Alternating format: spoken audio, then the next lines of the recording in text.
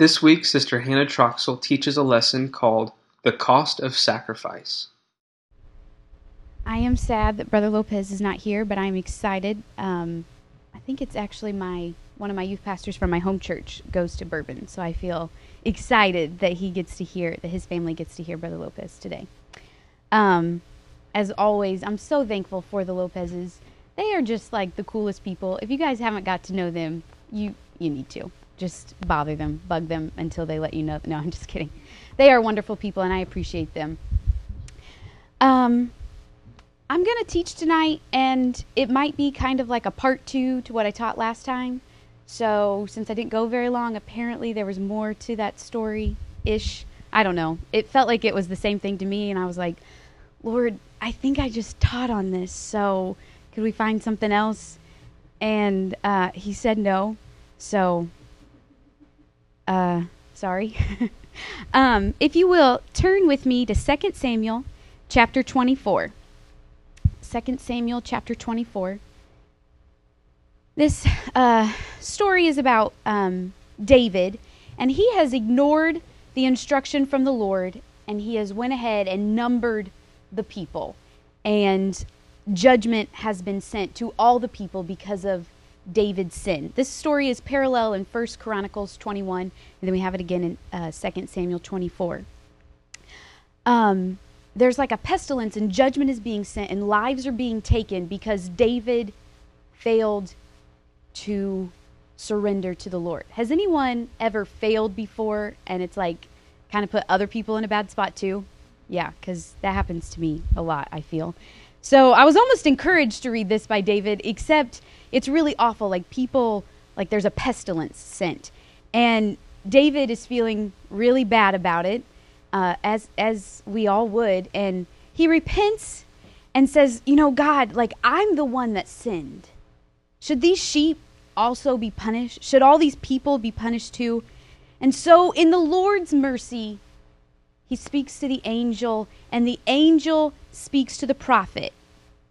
And he says, tell David to go up and set an altar for the Lord in the threshing floor of Ornan. I'm going to read 2 Samuel 24:18.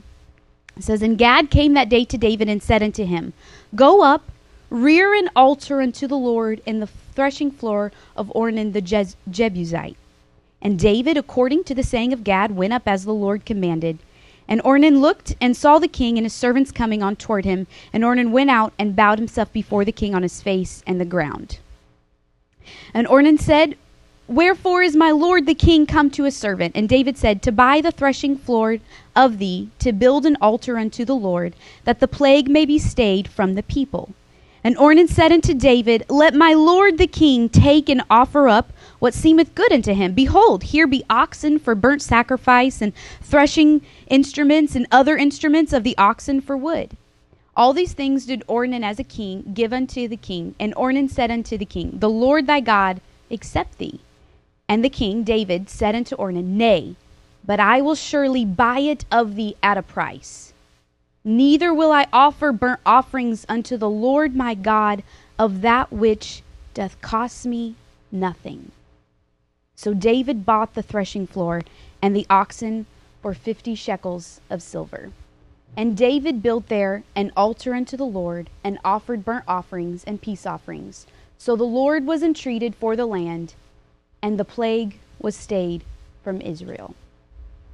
David says, I can't offer a sacrifice when it cost me nothing.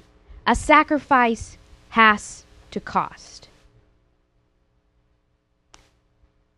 I taught at IPS, and when I taught there, I had kind of a rough area, like 38th and Arlington. It's kind of where I was at. I had no idea going in. I'm not from Indianapolis, so I'm like, yeah, sounds good. It was a pretty rough area. All of my students had free lunch. And so there was a bank that was partnered with our school, and they had raised money to buy every kid in our school a Christmas present, which was really special. I mean, I think most of the kids were probably going to, parents really sacrifice to give their kids something, but these kids were in real need. And it's Christmas. Everyone wants to open up a gift at Christmas. So they got to go tell Santa like one of 8 gifts that they wanted.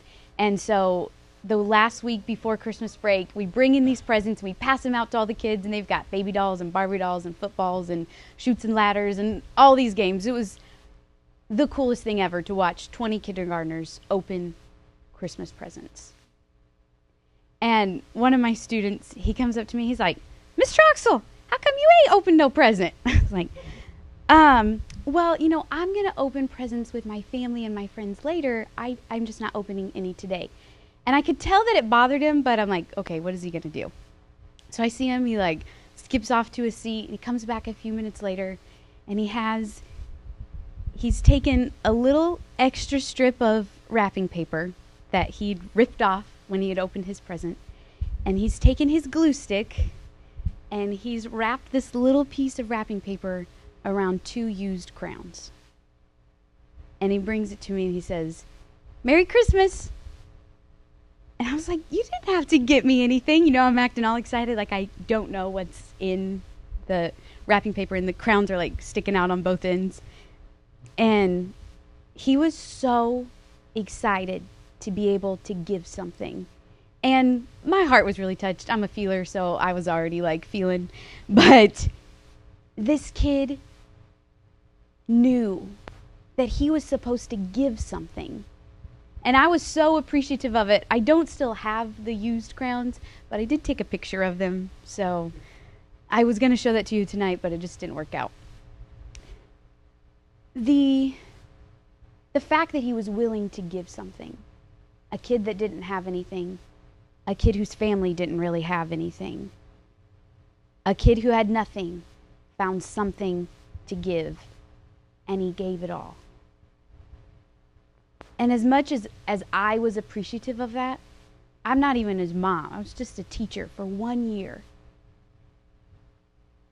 How much more excited is the Lord when we say, okay, no matter what little I have, I'm going to give it to you. No matter if it's just a small thing, no matter if it's just 2 used crowns, the Lord wants you to give what you have.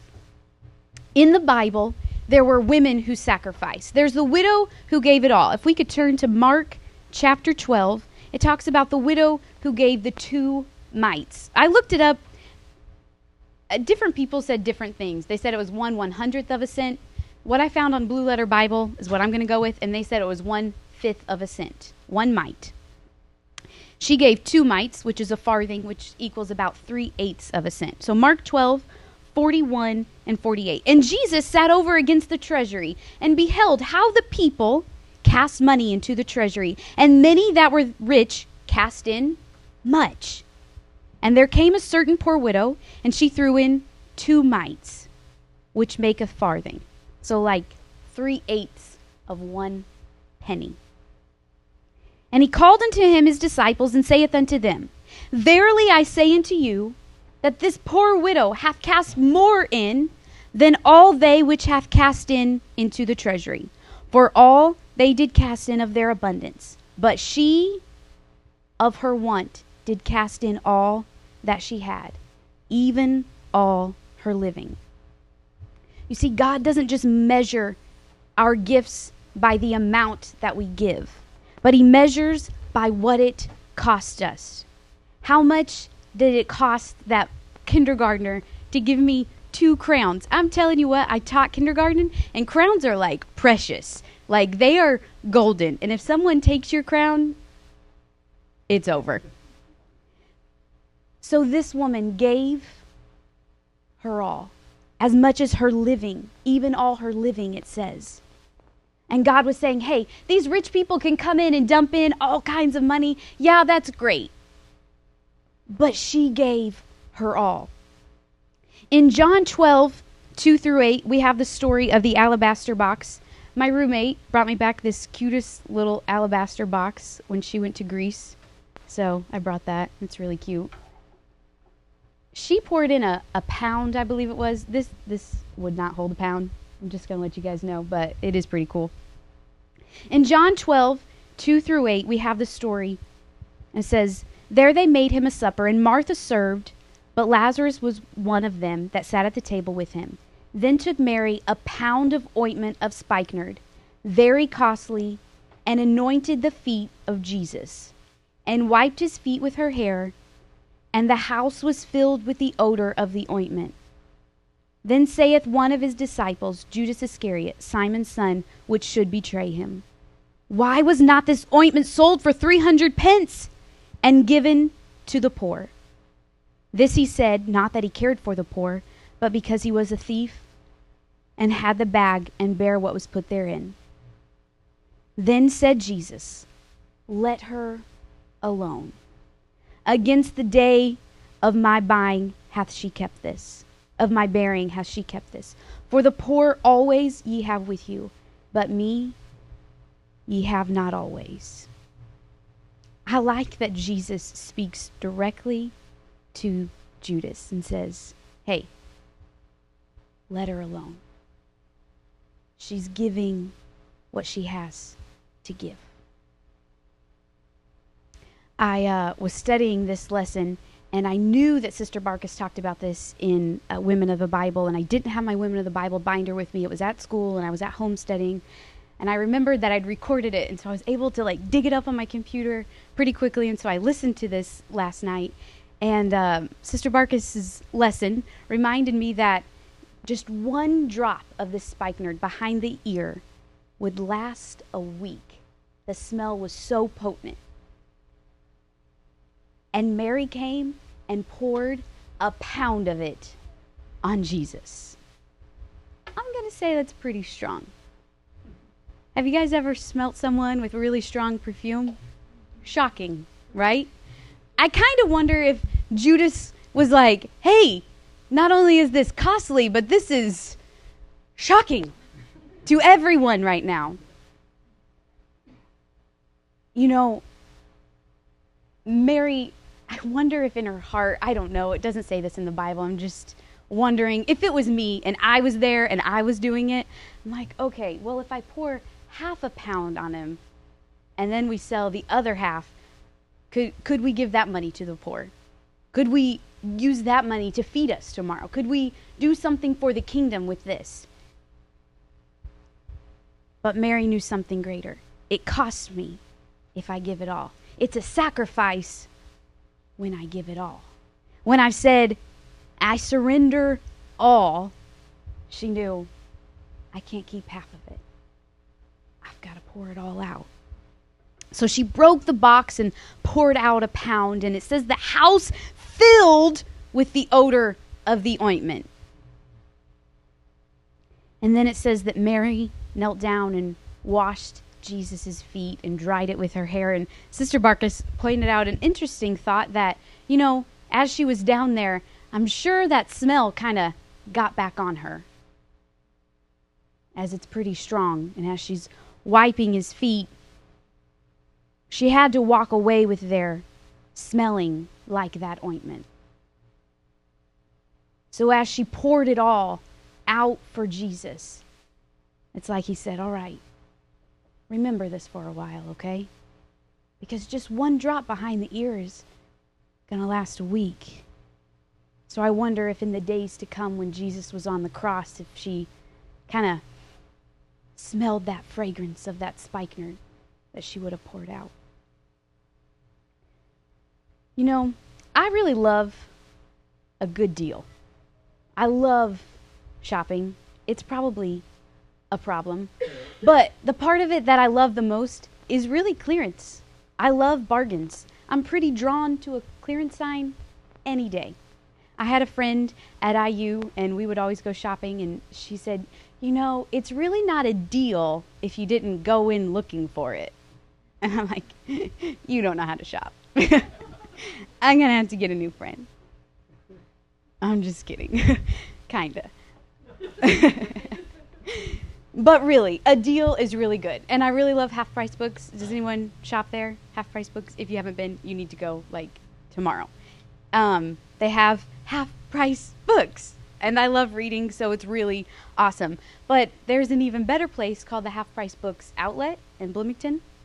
So not only are the books half price, now they're at a discounted rate. So I went to the outlet in Bloomington, and they had this sign, And I had this picture also, but I didn't bring it. And it was a sign saying that these certain books were on sale that day. It was a bargain. And I was so excited. And I go up to the sign and it just kind of caught me. It says, Bargain Religion. And I'm like, okay, well, I love a good deal, but is it okay to buy a book from Bargain Religion? Like, is this heresy, Brother Kilman? Probably. There were all kinds of other signs on there, and it was not just Christianity books on sale. So it was kind of Bargain Religion. But I wonder if sometimes we kind of put ourselves so close to the culture that we forget that so many people in our culture want a bargain religion. You know, a religion they can pick and choose from, a religion they can bargain with, a religion that will form to what each and every person wants. Every day of the week. If you change your mind, that's okay. Everyone wants kind of like a jello religion. It's not really a solid and it's not really a liquid. It's just kind of floating here in the middle and will mold to whatever shape you put it in. But it's not really solid. It has no firm foundation. I think we all know that the homosexual agenda is to tear down the importance of the family.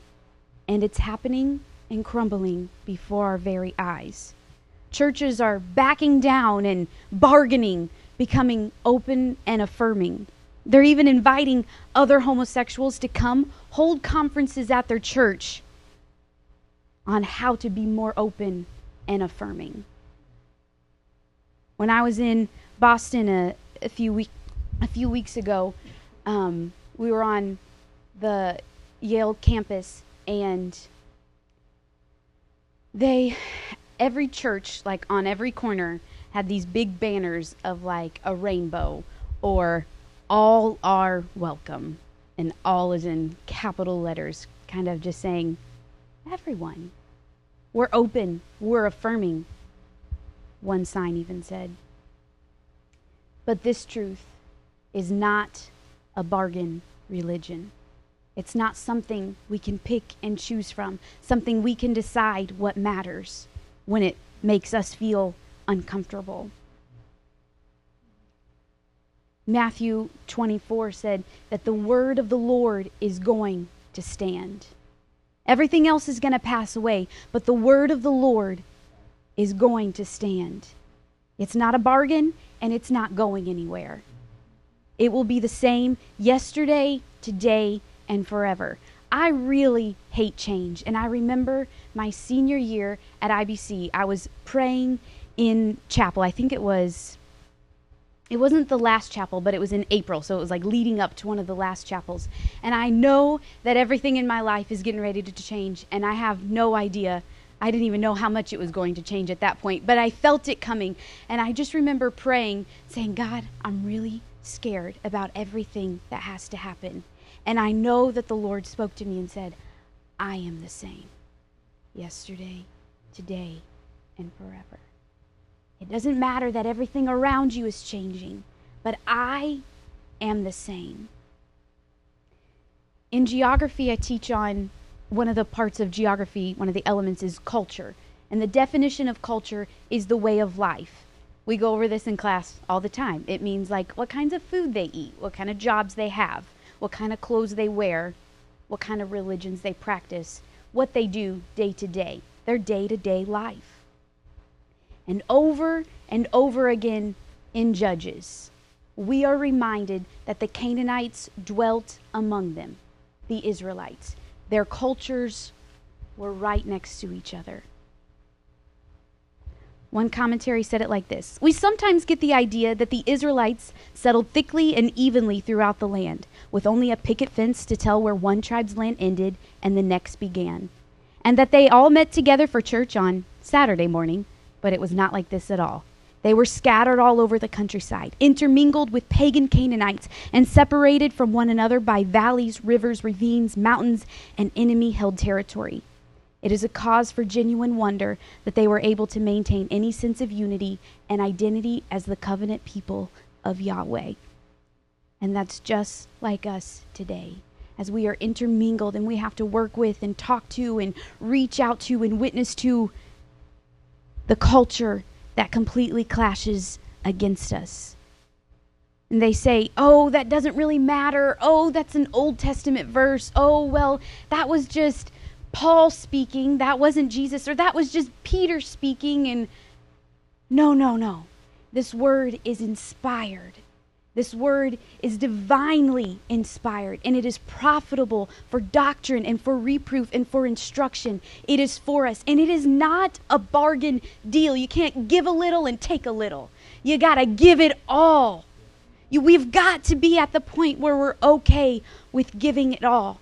Even though they were among the Canaanites, and even though we're against the world, it feels like the Bible is still clear that we must come out from among them and be ye separate.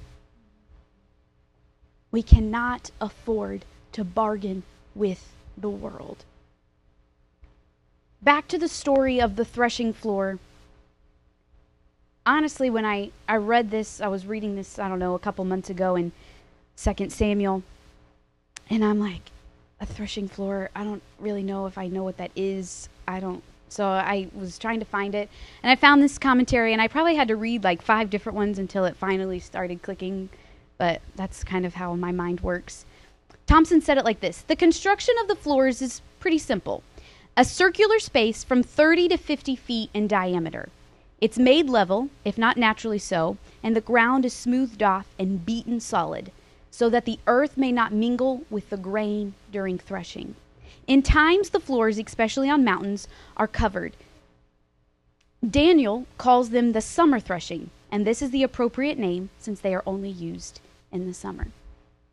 The most common method of threshing was that the oxen alone were driven over the grain so that they could thresh it. The animals walked over the layer of grain as it laid on the threshing floor, and their hooves did the work of the threshing. The Hebrew root word of threshing means to trample down or to tread underfoot. So this is the oxen going over it. Still, I'm wondering, okay, why? Why does this have any importance in this story of David?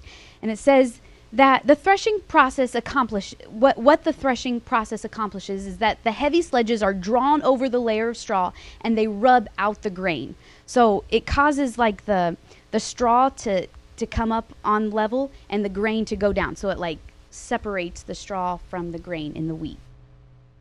The straw, because it's light, remains on the surface, and slowly it's broken into pieces. So not only is the wheat threshed out, but the straw at the same time is now prepared to feed cattle. But why? I'm still wondering. Would God ask David? So, this is the story at the beginning. David has sinned against God and numbered the people, and so an angel has come and there's judgment coming, and David's like, no, don't bring judgment on all the people. It was my fault. I did the sin. Please, God, forgive me. And so God, in his mercy, says, okay, let's fix this. So he tells the angel to tell the prophet to tell David, go build an altar on the threshing floor. And I'm still wondering, why is it such a big deal that David has to go to the threshing floor? Why can't he just build an altar where he's at? Certainly, this threshing floor seems like a pretty simple, kind of a boring place. I mean, it's kind of cool that the straw comes to the top and the wheat goes to the bottom, but other than that, it's nothing I'd like to watch for, a couple of hours or anything. It kind of reminded me of, we were trying to plan a middle school field trip this year, and we ended up going to the Air Force Museum, which was totally cool. The middle schoolers loved it. I loved it. It was really cool. Brother Barkus was like, we should take them to the Amish community. And I'm like, what are these 12-year-olds going to do? He's like, no, they'll really like it, which I kind of agree. I think they would. But I know that if I told the 12-year-olds we were going to watch the Amish work and that they were going to work, they would not have it. There's 53 of them. And they're all bigger than me, so I could not tell them we were going to watch the Amish at work. And that's kind of what I'm reminded of here. Here we go. We're just taking the oxen over the threshing wheat. God, why? It's kind of ordinary place. It wasn't magnificent of size, beauty, or construction. It's just the rock that the feet of the oxen had tread out the wheat. So would God really meet them in the threshing floor? But certainly, God has met men and women in prisons, caves, the belly of the whale. Spurgeon said this: on the threshing floor of Ornan the Jebusite, God did meet with David. And in your workroom, at your bench, on your bed, or behind the hedge, or in the corner of a railway carriage, the Lord will hear you and commune with you. You see, God did meet David there that day. When David repented, God was there. Ornan offers to give the threshing floor and offers to give cattle to sacrifice. But David said, no, Ornan, it's not that kind of thing. I have to pay for a sacrifice. It has to cost me. David knew that religion that cost you nothing is worth nothing. You see, the threshing floor where David was told to sacrifice was on Mount Moriah, the same place where Abraham was willing to sacrifice his son Isaac. And this, we read, is the place where the Lord tells David that this is where the temple of God is to be built. This completely ordinary, boring place, as I thought about it. This was the place where Abraham was willing to give his all. And this was the place where the temple of the Lord would be built. And people could come to give their all. Because if we're not giving our all, then it's not really a sacrifice. In closing, I believe God is going to meet us here tonight. However, it is going to cost you. And you have to be willing to pay the cost. Buy the truth and sell it not. It's not a bargain deal. Music, if you could please come. It's not about who can pay the least and get the most. It's just you. It's just me. Am I willing to give it all? These are the last days, and the cost is great. In the Middle East, people are literally giving their lives. The cost is great, but eternity is greater. And the cost is simply all that you have. You know, Judas questions Mary about her pouring out her spikenard. And he says, wait, you shouldn't have done that. Don't you know? Are you crazy? How could you give all of that? You wasted it. Judas questions her when it was his motives were the ones that were in question. You see, sometimes people aren't going to understand you deciding to give it all. Not everyone's going to be okay with you saying, I surrender all. They're going to say, oh, you're too legalistic. That doesn't really matter. And you've got to say, I have to give my all. And you know what? Mary didn't have to turn around and have a conversation with him. Jesus said, let her alone. It's going to cost you to stand for biblical holiness. It's going to cost you to say, I'm a little bit uncomfortable at this place, wherever you happen to be. I'm a little uncomfortable listening to that or watching that. It's going to cost you. It's going to cost you some friends. It's going to cost you. Brother Kilman, I told you that some of my friends that even I went to IBC with have already walked away. It hurts because you're saying, well, But we sat in Brother Kilman's holiness class together. Don't you remember? And when we took poetic books and we took Christology, like don't you know what's in here? So I feel the cost. But if it doesn't cost me, then it's not a sacrifice. It's going to cost you to stand behind the Word of God. It's going to cost you to support your pastor. It's going to cost you to say, no, we're not going to talk bad about him. He's a man of God. And there will always be people who will take the easy way out. And they will always want to point fingers at you to make you feel like you're in the wrong. But just let Jesus speak for you. Let her alone.